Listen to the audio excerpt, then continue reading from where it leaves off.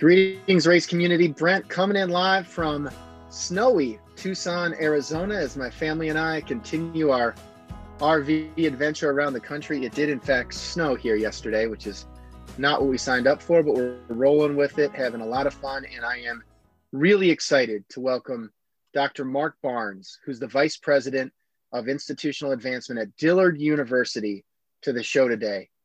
Welcome, Dr. Barnes. How are you today? Thanks for having me. Hey, I am doing great, and I'm thrilled to host you and to hear more about your story. And one of the things that I've enjoyed hearing about, given our collective and mutual work in the higher education advancement sector, is hearing from our guests about your own higher education journey. So I want you to take me back to 17-year-old, 18-year-old Marc, and tell me a little bit more about what led you to your own undergraduate experience at Xavier University of Louisiana. Sure. And actually, my first choice was actually LSU. I wanted to go where the football team was, and to have that whole experience. My mom actually convinced me to think about Xavier. One, because I had grown up in Catholic schools. Xavier is a Catholic institution, and she kind of wanted me to continue that tradition. I was ready to break away from that tradition. But she kind of led me to that. And then she wanted me to go to an HBCU. So that was also important to both of my parents. And my brother, my older brother, had gone to LSU. He did not have a great experience. So she thought that would also be my experience.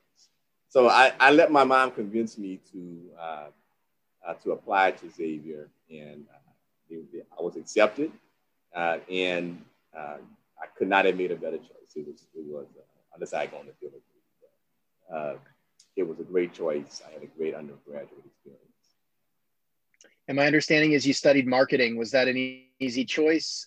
How did you gravitate to that? And I'd love to know about some of the, formative experiences you had that make you feel so strongly about that choice. It actually was not an easy choice. It wasn't even my first choice. So growing up, I thought I was going to be a priest. I thought about being a priest as a kid, and then I learned the definition of celibacy. So I decided that wasn't going to be the route for me. So then my career goal focused then on being a lawyer. So I actually went in as an English major with the intent on going to law school. It was about maybe a semester in before I realized that I did not like English as a major. And I suffered through it maybe another semester, and then I decided to change my major to business with a focus on marketing. When I was exploring potential major changes with my advisor, we looked at something like sociology, we looked at business skills, and really my advisor did a really good job of asking questions about what it is I was interested in, what did I like. And she really guided me toward business with the concentration in marketing. So it ended up being a great decision. It was great advice from my advisor at the time. So that's really how I got into it. It wasn't my first choice, but it was the right. And so as you advance through the program and senior year starts to approach and so forth, how did you think about the career path, having, a big pivot from the priesthood to business and marketing to kind of what happens next? What was the immediate path? Because you didn't start in advancement right upon graduation. No. It took a while to kind of get here. So yeah, tell us more about that journey. Yeah, so initially I thought I was going to go to graduate school, maybe get an MBA or some kind of a master's degree. I was working in retail at the same time I was in undergrad. So I was working actually I had two jobs. One was at a school uniform retail store, and one was at a sports shop. We sold like sports paraphernalia and clothes. So the job at the school uniform store actually gave me a promotion. I was in a supervisory role. and I was making a little bit of money. So I decided to do that instead. And then right after that, I did that for maybe a year or so after graduation. And I got called by Vanity Fair Corporation to work at their store in Texas. And so I was going to work at, they have an outlet mall that's called VF Factory Outlet. So I was going to work as one of the managers in one of their stores. And I did that for about a year. Went to Texas and did that. They wanted to send me to Seattle, Washington, or a town right outside of Seattle. And I went there for a few weeks, and I just hated it. Didn't like it there. It was drab. I just, sorry for the people in the Seattle area. It's a great city. I love Seattle, but I just didn't want to live there as a 20-something-year-old kid. It was too far away from home. I'm from New Orleans. My whole family's in New Orleans. It just wasn't a good setup for me. So I asked the company if I could just stay where I was. They did not give me the option to do that. It was all or nothing. So I took nothing. And I called my parents and said, hey, look, I think I need to resign from this and come back. And so, of course, parents being parents, my dad helped pack me up and brought me home. And so then it was, now I don't have a job, and trying to figure out what I was going to do next. There's a bank in New Orleans. They actually spread out in several states now, but it's an African-American owned and operated bank called Liberty Bank. Hired me as a teller. And it was a journey that I will never forget. So I started there as a teller. And honestly, I took the job because I needed to make some money. I had student loans starting to roll in. I had a car note, and these bills starting to come. So I needed a job. So I figured I'd do that until I found something else. Well, I love banking. I fell in love with banking like the moment I walked in the door. And so I told my boss, I'm going to shout her out. Her name is Ann Duplessis. Ann was phenomenal to me. And I told Ann that I really can see myself doing this. And she said, well, you're going to have to figure out how to learn the other aspects, but not slip on your teller work. So I would, balance my drawer at the end of the day as fast as I could. And then I'd go sit on the platform and figure out what they were doing. After about 6 months, I got promoted to the platform. And so that was fun. I did that for about another 6 months. And then Ann put me in a management training program that lasted about a year at the bank. So I went through all the different aspects of banking, from the retail management side to loan underwriting, credit reviews. It was just, I went through the whole gamut. We settled in on putting me in as a branch manager. So I don't think I was a 26 or 27-year-old branch manager at the bank. And the branch that they assigned me to happened to be across the street from Dillard University. And so I was the banker for many of the people who were at Dillard, including a relatively new president named Dr. Michael Lomax, and his vice president for advancement at the time, Love Collins. So, from there, as their banker, they would come in the bank and talk to me all the time. Love Collins was talking to me, maybe, I had probably been a branch manager for several years at this point. Started talking to me about maybe doing fundraising as a career at Dillard. So I had two problems. One, I had no idea what fundraising as a career meant. Never heard of it. As an undergraduate at Xavier, I never interacted with anything called fundraising.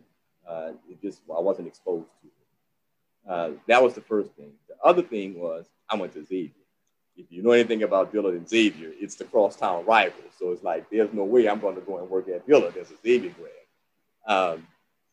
So we had about 6 months of conversation of Love coming into the branch and talking to me about what it meant to work in higher education, what it meant to be a fundraiser. And I said, look, I do not want to beg people for money for a living. And Love's response to me was, every time I come in this bank, you always ask me, do you need a loan application? Do you need a credit card application? He said, you ask me for money every time I come in here. He said, well, why not do that for somebody's life where it will really make a difference? And that was the thing that struck me. And how could I not, I mean, I didn't know how to say no to that. So I said, well, let's talk about it and let's see. So I came in and did a couple of interviews, and it captured me. I decided to give it a try. And here I am 21 years later, still doing it. I love that backstory. Thank you for sharing. And I mean, I also commend the leadership team at Dillard. You know, the fact that you loved banking, you thought it was your life's work, you're a rising star branch manager, you know nothing about fundraising, and they're your arch rivals. It did not faze them to really to try to inspire you, and they must have seen something in you and in your work. So you kind of buy into the concept. What was it like once you made that move, where you had such a strong career path that it emerged after the Seattle kind of pivot? Was it the same kind of feeling when you moved to Dillard, when you moved to advancement, or you just felt like, no, now this is my life's work? Or was it rocky at the beginning? It wasn't rocky. I can't say that I saw myself doing this as a long-term career when I first came in. But I will say that it didn't take long. So I was hired. The Kresge Foundation provided Dillard and several other HBCUs what they called at the time capacity building grants. And the whole goal was to help those institutions increase their fundraising infrastructures. So I was hired under that grant opportunity. But Kresge didn't just stop at providing the money. They also invested in training opportunities for all of the staff at those 5 institutions. And then they also selected 3 people from each of the institutions to be called what was called at that time Kresge Advancement Fellows, where they would get more intense training for a period of time. Well, I was selected as one of the 3 at Dillard to be a Kresge Advancement Fellow. So I wasn't just thrown into the fire and said, hey, go figure it out. I really received a lot of training, and it was specialized training. It was focused on our specific careers and career paths. So I would say after about a year, I really figured out that this is what I want to do. I don't want to leave this. I want to stay here and figure out where I go from here. Could you tell me a little bit more when you think back to the Kresge Foundation kind of sponsorship, investment, capacity building? I mean, training is I think such a need in the sector, and it can be very ad hoc at certain shops. Others maybe have a real, the same way that you had a management training program at banks. I mean, I think banks have done a really good job of creating a structured way for an entry-level person who doesn't know that much about the sector, but has a good kind of general set of skills to get up to speed on all of those different areas. I don't know if we do it as well as the banks do in the advancement sector. It sounds like the Kresge Foundation filled some of that gap. When you think back to what stands out most, the before and after from that training experience, are there certain capacities or skills that they helped you build that otherwise it just might have been more difficult on your own? I think the thing they did for me the most in that process was I came with the personality. And I think that is what attracted, Dr. Lomax and Love to me in the first place. They helped me figure out how to channel and use my personality with the technicalities of fundraising. And so it became a training of really the how-to in terms of, how do you manage an annual fund program? How do you identify, cultivate, and solicit major gifts? So we went through those kinds of trainings, but it was always with, you have the personality to do these things. And so I think what I got from the training in the program that Kresge put together was something that was very specialized for me. And it was based on who I am, based on my personality. based on my relationship building skills that they saw around me that were pretty natural. Well, tell me more about that. I mean, when you say they helped channel your personality, what's an example of it not being channeled maybe as effectively or in the right way versus how they activated it or coached you in that regard? Yeah, so a lot of it was role playing. So we did a lot of role playing, right? And so what in the process, what I learned was I have a lot of nervous energy, and they were able to identify that and say, look, you move around a lot, you swing a lot when you're walking, when you're talking. These are the things you need to make sure that you're sitting down when you're talking. You need to make sure that when you are standing up and making presentations, that you're maybe grabbing a podium. Like they gave me very technical things that can help me in terms of how I interacted with people. I have a tendency of talking pretty fast sometimes, especially when I get excited. So we talked about that. How do you slow that down? How do you not talk as much and listen more? So those were the types of things that I got out of that program, as well as some of the technical things, like, we learned about data analytics and those types of things as well. But they really, we did a lot of role playing.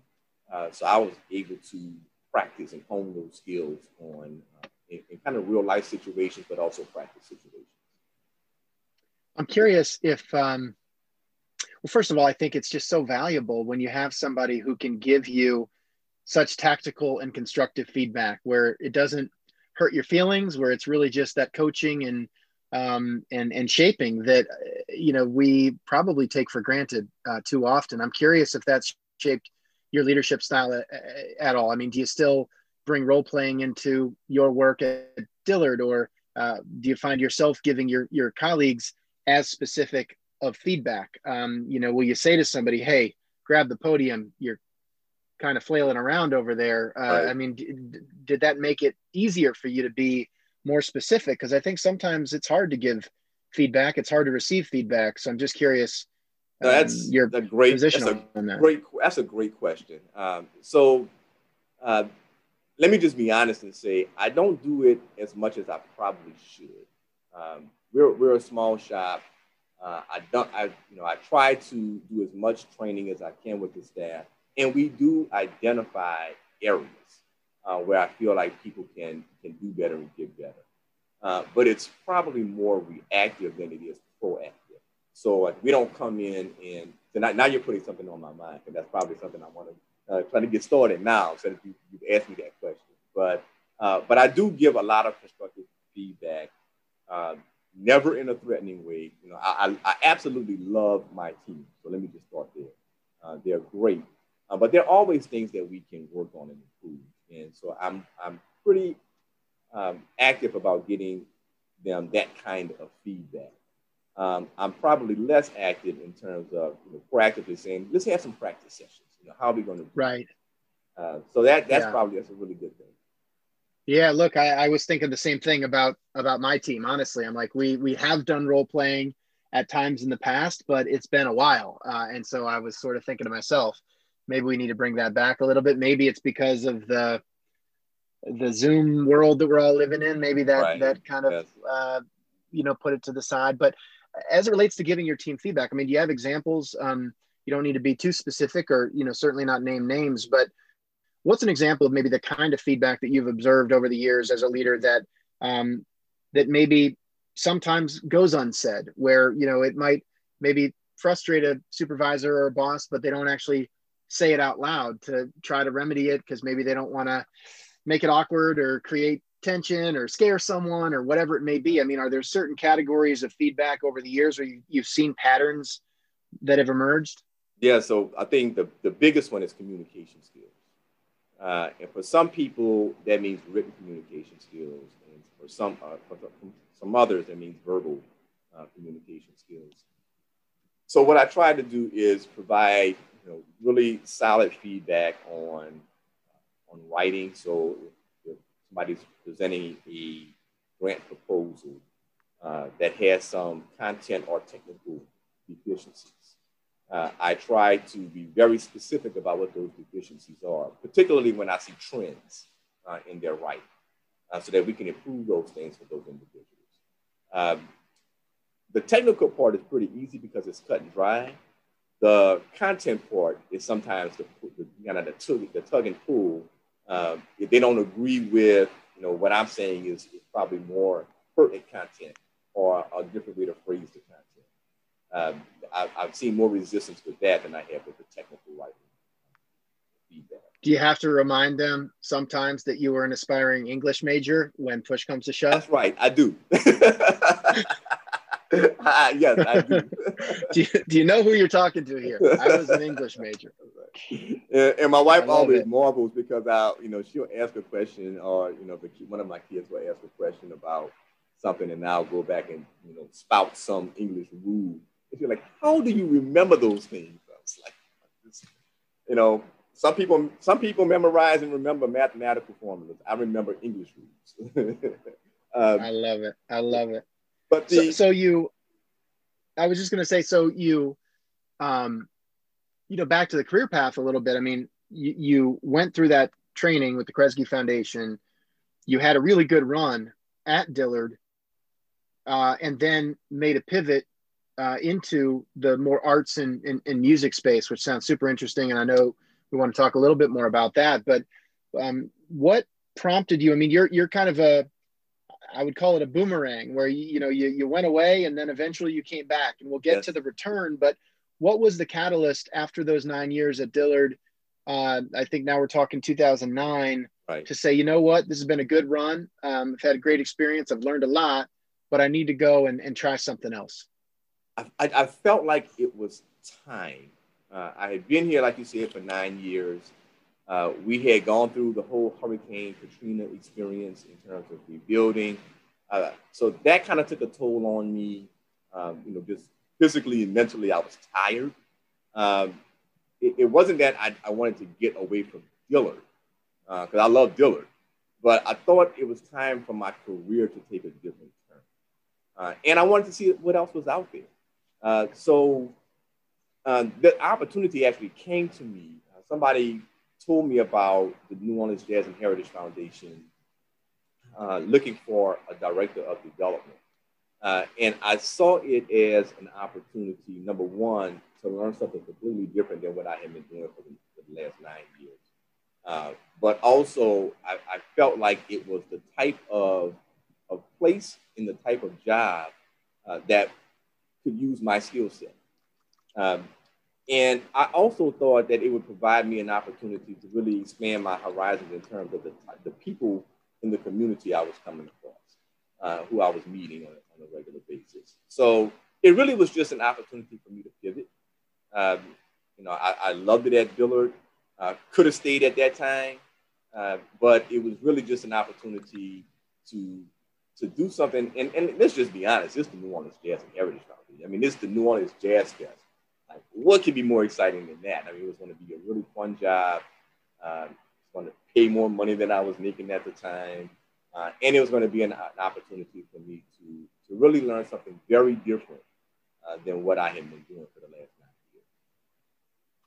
And just tell me a little bit more. I mean, you just touched on kind of being in the philanthropic sector, being anywhere in New Orleans during Katrina and the rebuild was unbelievably emotional and probably still really underappreciated. But I imagine when you think about some of the bright spots during such a challenging time, I mean, Jazz Fest had to be one of those bright spots, right? It had to be one of those areas where even in 09, 10, 11, as you were there, we're kind of in the midst of the financial crisis on top of the challenges with Katrina, but it had to be, pretty kind of inspiring to be a part of the good after there'd been so much focus on the bad and the challenges. Yeah, that was actually part of the appeal. Nobody wanted to think a whole lot about, fun stuff for those first couple of years, but really, when we got to 2007, 2008, we were already just getting back to normal. The Jazz Fest never stopped. I mean, it kept going. And it really was, I would say, Mardi Gras and the Jazz Fest were really the two really bright spots of the year for people in New Orleans. And in addition to that, it was a bright spot for the economy because it was still bringing in people from all over the world. to come in and enjoy this. Some of the Jazz Fest best years in those years after Hurricane Katrina. So it absolutely was an opportunity to be someplace that provided a spark to the community. There was a really super cool project also that they wanted us to lead and to help fund. The foundation has a school, a music school for children, and it's free for students. You can come there, you can pick up an instrument for the first time and learn how to play it, or you can be really good and get better. But it was free for the children of the greater New Orleans area. But it didn't have a home. We were using spaces at other schools around the city. The foundation had purchased some years before a funeral home that was right next door to its building. So it expanded the campus. It was an old abandoned funeral home and had been abandoned for a number of years. Raccoons and everything inside of it. And so, but they thought it would be a really cool space to put the new music school. So my job was to lead a campaign to find, to get the money to build this music school. So I was there for 4 years, and we had raised about 80% of the money by the time I left. And the music school was renovated and opened about a year after I left. So it was that was really cool to go back and see it. I'll tell you the other thing. When I left the Jazz and Heritage Foundation, I joined the board. So when I came back to Dillard, I joined the board of that foundation and stayed on that for a few years. And that was also a really cool experience. I still had an opportunity to watch the new school play out and come to fruition. That's amazing. And congratulations on getting that over the finish line. I've got to ask, though, during that period, or maybe even since, as you've been involved with the board, what's your single favorite Jazz Fest memory? Woo. Is that a fair question? Am I allowed to even ask that? No, it's a totally fair question. It's just one that's hard to answer. It's like, but by the time when you walk in the gate, it's a great time. But you know what? My favorite actually are the local artists. I know, the Jazz Fest is really known now for having these big name artists, and they are really cool. They really draw great crowds. But my favorite is like sitting in the gospel tent and listening to church choirs. That is for me the Jazz Fest experience. I probably spend about 60% of my time in the gospel tent. Yeah, just listening to the local choirs. And they get into it. I mean, they prepare and they're really good. So I think my favorite experience is really watching that and eating. I love it. Well, all right. Well, what's the one food we got to get when we go to Jazz Fest? And by the way, as we sit here in early 2021, speaking of being in the need of bright spots, who couldn't use a good Jazz Fest right now? So yes. I think we're all ready. Yeah, we are so ready. They announced that they pushed it back to October. So we're looking forward to that. It's usually in April, last of April and beginning of May. So I'm going to recommend a couple of things for you. I'm going to recommend Crawfish Monica. Crawfish Monica is a crawfish pasta type of deal. It's really, really good. Then I love the crawfish strudel. Obviously, I love seafood. And then there's a white chocolate bread pudding that is to die for. I love it. Yeah. Well, Jazz Fest it's been on the bucket list, and really hopeful that everything is back going strong here this fall. But look, along the way, and I don't exactly know when it is on your journey, but you've been able to work with some pretty prominent philanthropists, and we love asking our guests what's the most memorable gift you've closed, or some of the most memorable people you've gotten to work with.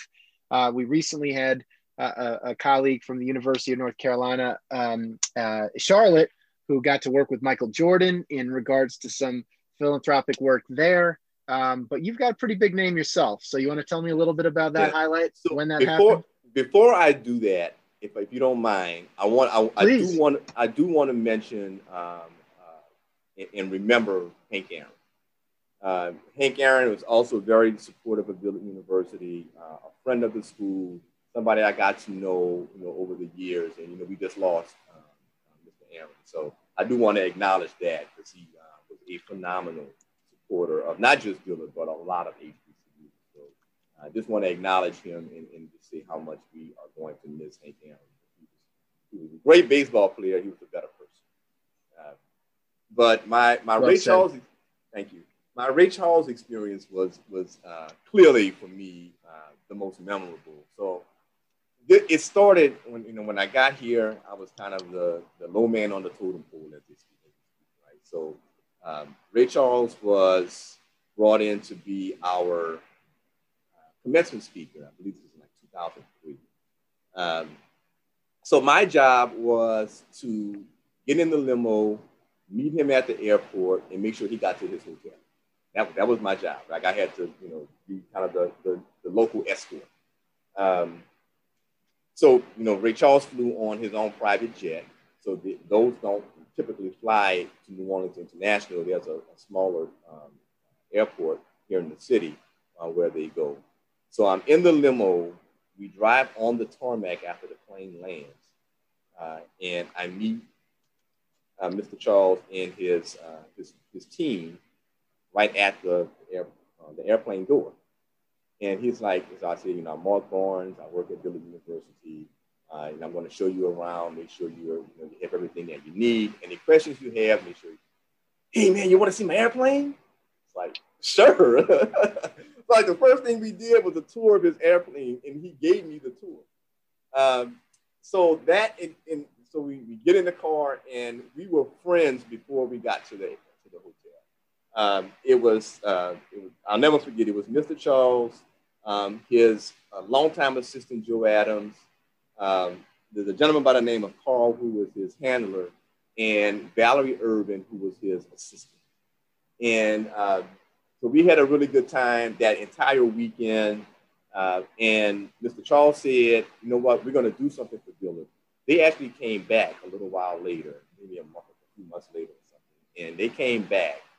And he said, there's a program, we talked about this culinary type program that he wanted to do. His concern was that he called us the microwave generation. He said he spent a lot of time in New Orleans where he had the best food he had ever eaten. And he was afraid that the culture of food was going to die because, my generation was, doing the quick and easy stuff and microwaving our food and this kind of thing. So he really was concerned about that and wanted to see the culture of food survive. And that was something that was really up our alley anyway.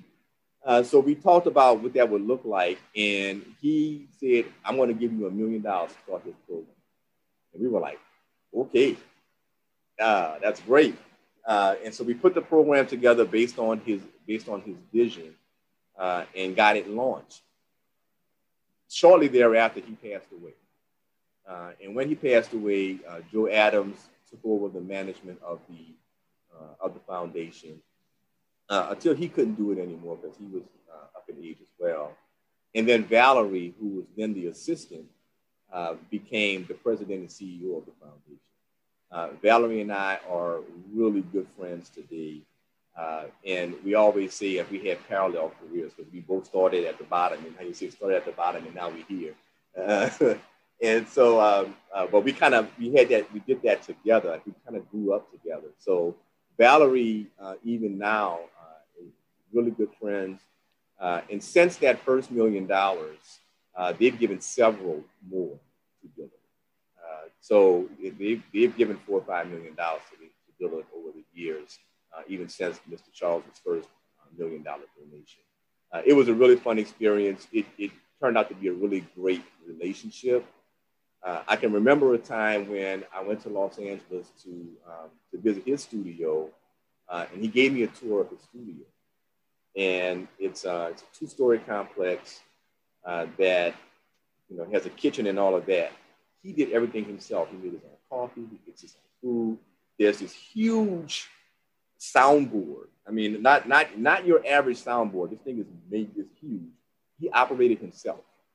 And he told me, and then he had a suit closet that was just amazing because there's all of his suits, and he can point to each one and tell you what each suit was and the pair of shoes that went with the suit.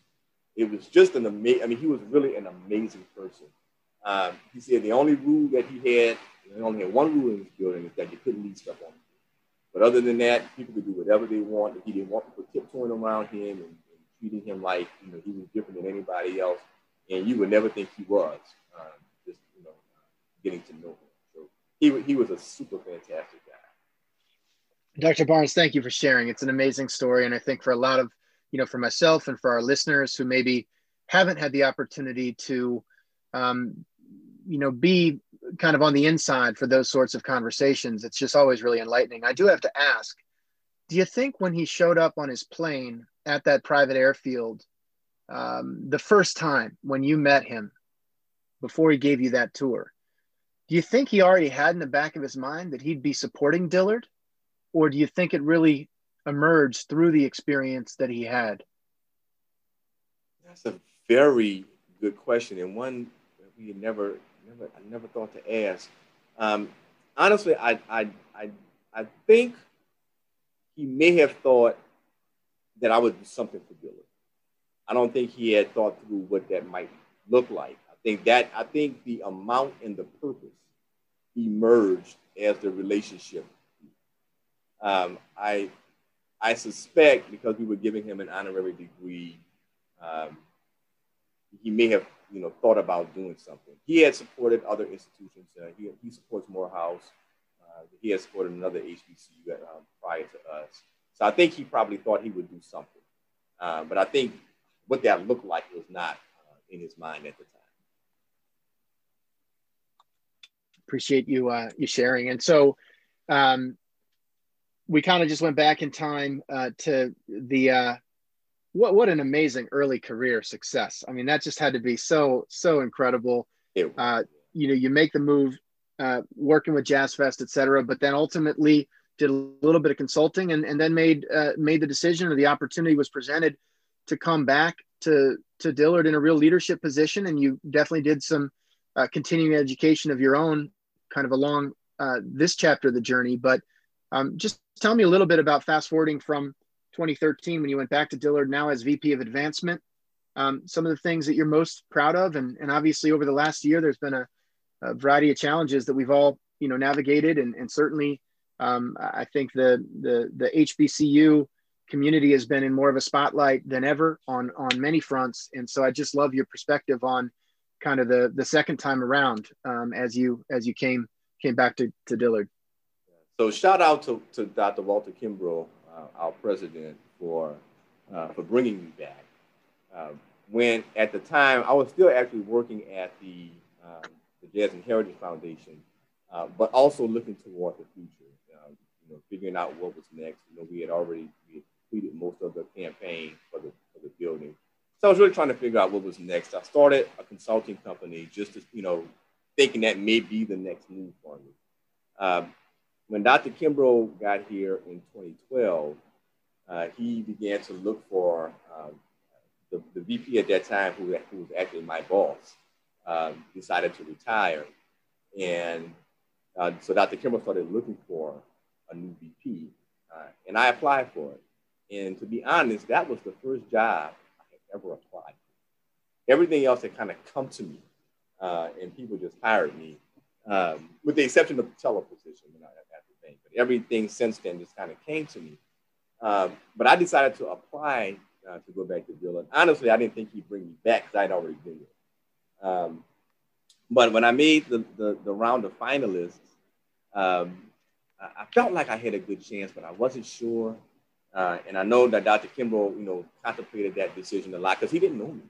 And I knew of him, but didn't know him. So he really took a chance, you know, not knowing me, having not been in higher education for the past 4 years, and only having been at Dillard prior to that. So he really took a chance and hired me as the vice president. And what he's allowed me to do was really take this position and shape it, and make it into, you know, what I thought institutional advancement should look like at a higher education institution. So it's been a lot of challenges because, you know, we don't have now the staff size that we had when we were under the Kresge initiative. So I'm coming back now with a smaller team than what I left. We're dealing with a number of challenges, just trying to figure out.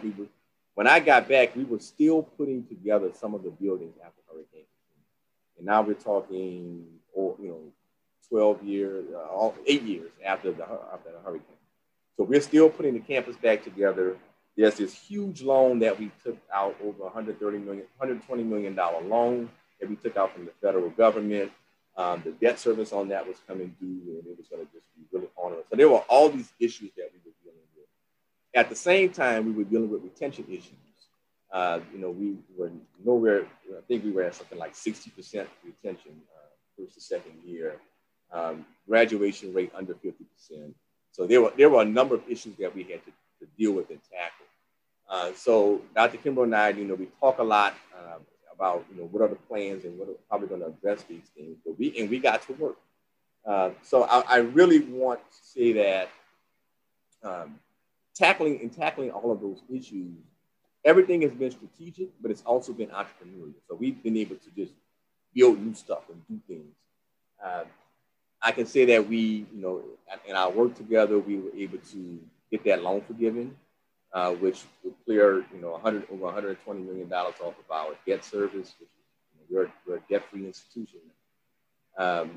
We were able to start a fund called SAFE. It's called the Student Assistance for Financial Emergencies. When you ask me one of the things that I'm really proud of, I'm going to say that's probably the thing that I'm most proud of, which I'm most proud, because when we started that fund, it really was to address several students who were about to graduate who had balances. And had they not been able to pay those balances, they would not have been able to receive their degrees that they had worked so hard to get. So Dr. Kimbrough and I thought of this fund, this emergency. Yeah. Just on that note, Dr. Barnes, can you tell me a little bit about, how that challenge, right? I mean, basically, these are kids, they're about to graduate, they've done the work academically, financially, they're in a tough situation. Yeah. How does that even land on your desk or on Dr. Kimbrough's desk? I mean, you've got a lot of different things you could raise money for. Yeah. What was the process? And did you get down to the level of even getting to know those students? I mean, I'm just curious to know about that human element here. Great question. The answer to that question is, so when I'm talking about how we do things differently here and how we can be entrepreneurial, I would tell you that, if you look at an institutional advancement office and you talk about relationships with students, those two things don't usually go in the same conversation. That's not what it is here. I teach a class of freshmen. I mentor quite a number of the young men here, and I have I'm the administrative liaison to one of the members of the SGA. So Dr. Kimbrough's expectation is that we are all connected to our students. And that goes to, whether you work in student affairs, if you teach a class, or if you are the CFO. His expectation is that we all put our hands on students, because at the end of the day, their experience is what makes Dillard University. So because of that, I got to know quite a number of the students. And then we also do a lot of research. So, every decision that we make is a research-based decision. So getting to know the students, but then also understand. So that's how I knew that those seniors had those issues. That's how it got on my desk, because I knew them, and I knew that they were having it. And it came to me, and it was Mr. Barnes at that time. They were talking about the problems and not, the possibility of not getting their degree. And I was like, we have to do something. And so that's how. And can I ask? I mean, what kind of, what's the balance we're talking about with some of those students? $2,000, $2,500. $2,000. Yeah. Yeah. And if you don't solve that problem, they don't get the degree, they don't graduate. I mean, what happens? They don't. I mean, really, they maybe, I don't think they can even walk. I mean, so they can't even walk without, because. So you're just fired up. You're like, I know these kids. Yeah. I see this problem. They're good kids. We got to solve it. That's right. And it was more than just those few. So that the whole thing was, those were symptoms, but not the bigger problem. the bigger problem, we had a lot of other students that, and we will let them carry these balances from year to year, but we really weren't resolving the issue. Then when it was time to graduate, it comes to a head. Or we were losing them and the retention rate is poor. And so the data that we had showed that we were actually losing more students due to financial issues than we were because of academics. And the average balance was somewhere in the neighborhood, to your question, about $2,500. So we started this fund initially with the intent to help those few seniors, but with the larger issue in mind that we have this kind of systemic problem that we need to deal with. And our alumni really jumped on this. Within the first year, we raised over $1 million, primarily from alumni. And then we started getting foundation support, other organizational support for it. So we've probably raised now about $4 million for this, and we've been able to help over 1,000 students. And our retention rate is now, I think, close to 90%, and our graduation rate has risen up to 50%. So it really has made a difference. Wow. Can I ask, like, as you went out to make the case to alumni, I'm sure in some regards it was, broad-based efforts, but it had to be one-on-one conversations as well. Yes. How much did it matter that you could, and that your staff, like having that student to advancement connectivity? It's one thing to say, hey, look, we've got an issue, we've got a problem, financial pressures are challenging retention, they're challenging graduation rates, we'd like to solve that problem. It's another thing to say, and let me tell you about this kid, Mark, who's a senior, who is such a good, did you kind of, like, how do you get down to that next level of not just an abstract issue, but like there's a real person behind this? And did it give you more confidence in making the ask and your team doing the fundraising because you knew those kids on a personal level? Yes, and I'll tell you, we took it even a step further, and we had the students meet the donors or the prospective donors. We had the students talk to the alumni, talk about their stories, that they can share their stories. We use videos on social media. Whenever we would have alumni gatherings, we would bring students in with us to talk about their stories. So we not only told their stories, but we allowed them to tell their own stories. And I think that's what really resonated with our alumni in particular. And then the other kind of, I won't say unintended consequence, because this is also very intentional, but the other result of this effort was when I got here, our alumni giving rate was about 4%. We brought it all the way up to 23. So it not only impacted the SAFE fund, but it impacted the alumni giving rate as well. Incredible. It's incredible. And look, I think this also highlights one of the ongoing debates in the sector, which is, what do we want? We want unrestricted money. What are you talking about? You're talking about the most restricted, most specific problem-solving payment to support a kid.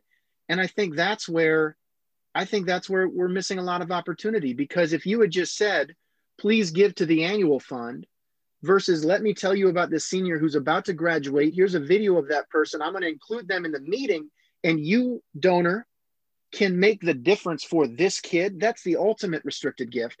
Yet I feel like we've been so averse to that sort of fundraising, but you're showing it can not only drive revenue, it can solve problems, it can grow participation. Why aren't we doing more of that all the time by default in this sector? Yeah, and I think the other part of that conversation is we look at unrestricted giving so narrowly that we miss the opportunity to look at budget relieving. So something can be restricted, but also budget relieving. So, that if you think about the fact that those were very restricted gifts to the SAFE fund, but really that money served the exact same purpose as an unrestricted gift. So it helped relieve that's revenue that we would not have received otherwise, that still goes to the bottom line. So I think we have to get out of the very narrow thinking of purely unrestricted dollar and think about what's really budget relieving dollars, so that you can guide people to give to whatever their affinity is. Because really, giving is about what the donor wants to do, not about what we need. So if you can align the donors' desires to what the institution needs from a budgetary standpoint, even if those things are defined as restricted, they're still very helpful. Well, and I have to imagine, I'm curious to know now, like in that range that you're talking about, that $2,000, $2,500 kind of average balance, let's say, you've now got a really compelling price point, if you will, to go to somebody who maybe is given $100 on again, off again, and offer them a stretch opportunity into kind of a $2,000, $2,500 level, or to somebody who wants to have a bigger impact, it could be more, how many kids do you want to support? 10, 20, 30, 50. But I would imagine that, because sometimes people are like, what's the difference between my $100 gift or my $500 gift, my $2,500 gift? I don't know where it goes anyways. It's very different to be able to say $2,500 can solve this problem. That's a lot different than $2,500 will buy you the brick and the walkway. Right. That's right. Yeah, no, you're exactly right about that. I can't even say it any better than you just did. But do you have examples of people who, that kind of accessible donation level where it was maybe a stretch, maybe more than they'd done before, but because it was linked to such a concrete solution to a problem for a specific kid, did that make it easier for them to make that leap that they otherwise never would have done to a more generic appeal? I'll give you this example. We have a donor. I'm not sure I should say his name, so I won't. It's okay. Yeah. But we have a donor who's been supporting us for a long time. He's a former trustee. And he'd give us about $100,000 a year. And we started talking to him about this safe fund. And what we decided to do, and what, in our conversations with him, and really it was his decision to do this, he said, I will double my contributions to this, because we were able to show him how it had an impact. He said, but I also want you to use this as a challenge to your other donors. So if you can raise 200, I'll give you this 200, and you can use this money for the safe fund. And we did that, and actually that has now become the basis of our Giving Tuesday. And so we use that now as part of our Giving Tuesday campaign.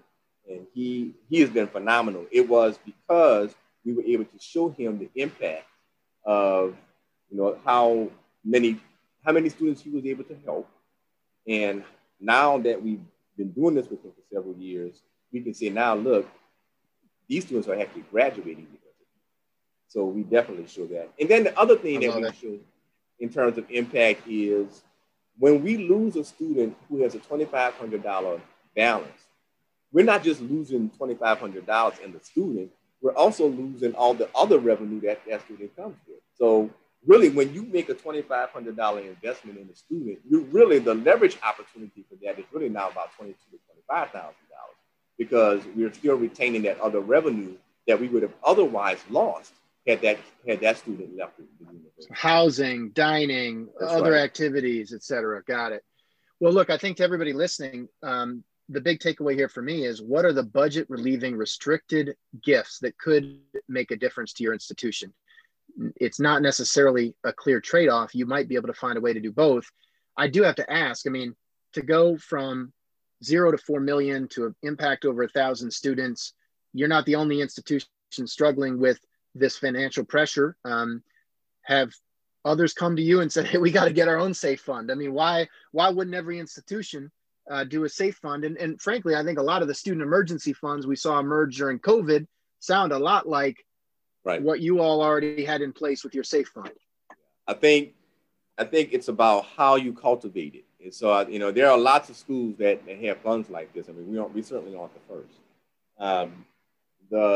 The key for us is how we were able to have our students participate in this process so that people can really understand them. And I think it was also, I will say that we have a president who really understands communications and who really understands how to leverage and harness social media. So a lot of this happened on our social media platforms and campaigns. And, we were able to bring in a lot of our younger alumni as a result of that. So we have really good leadership that was 100% participative in this process. We have an outstanding team that know how to connect with our alumni in all kinds of different ways, whether it's on the telephone, by email, social media, going face-to-face visits. So we made a real campaign and effort out of this every year. So it wasn't like, we just put it out there and hope people would bite. It was something that we really managed as a campaign. Yep. And it's been successful. I love it. Okay, last thing that I want to get your take on, and I want to be sensitive of time.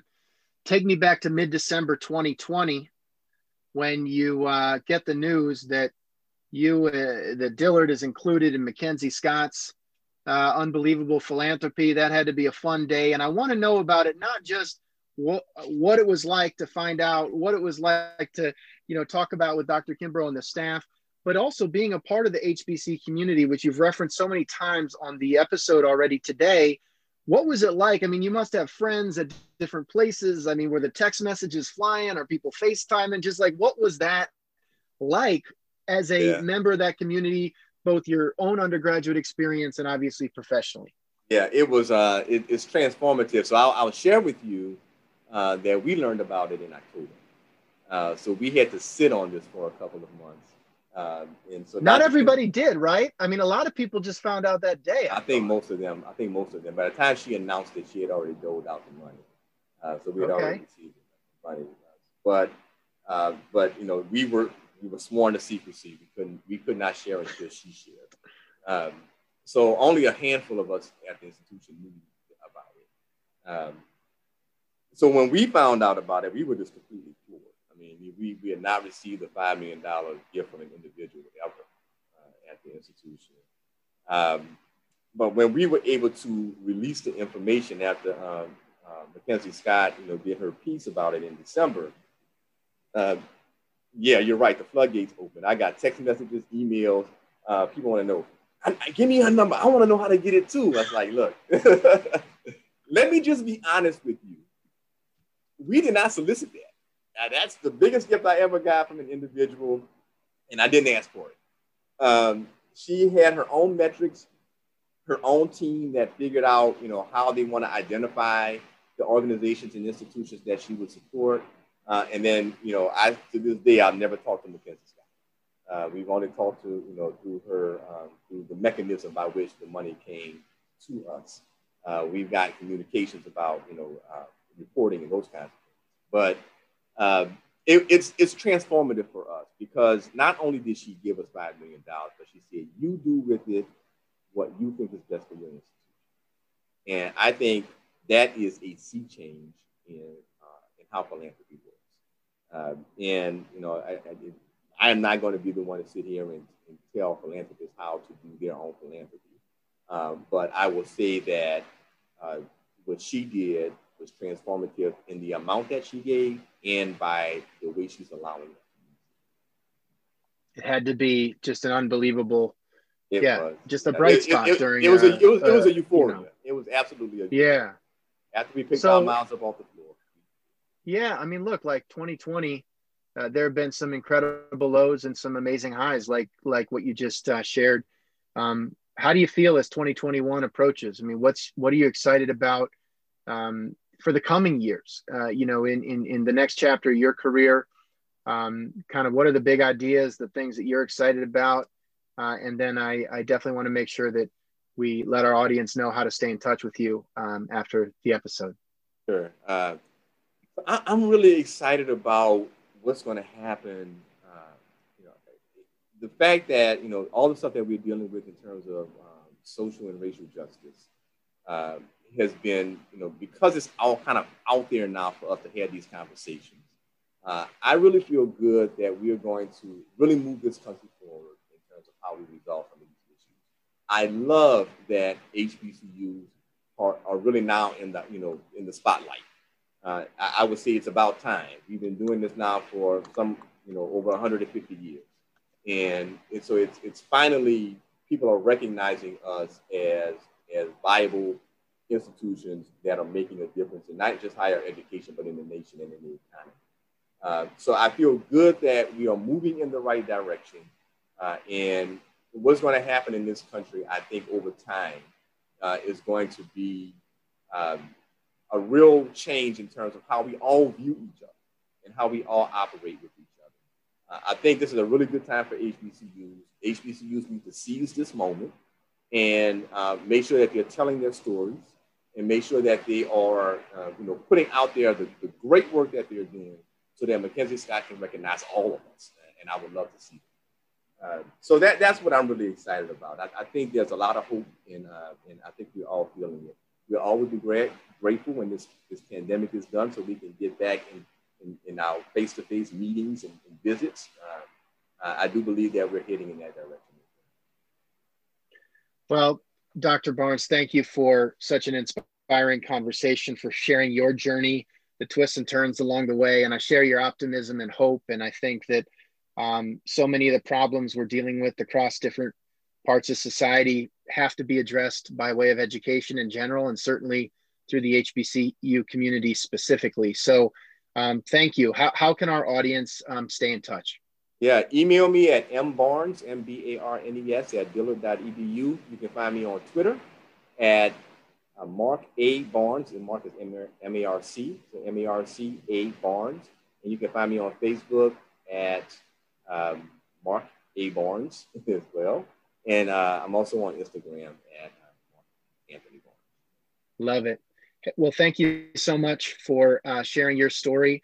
And I'm really hopeful someday that we're able to enjoy some crawfish Monica at Jazz Fest. Yes, all right. I will host you at Jazz Fest. All right, game on. That sounds great. Have a wonderful rest of the week.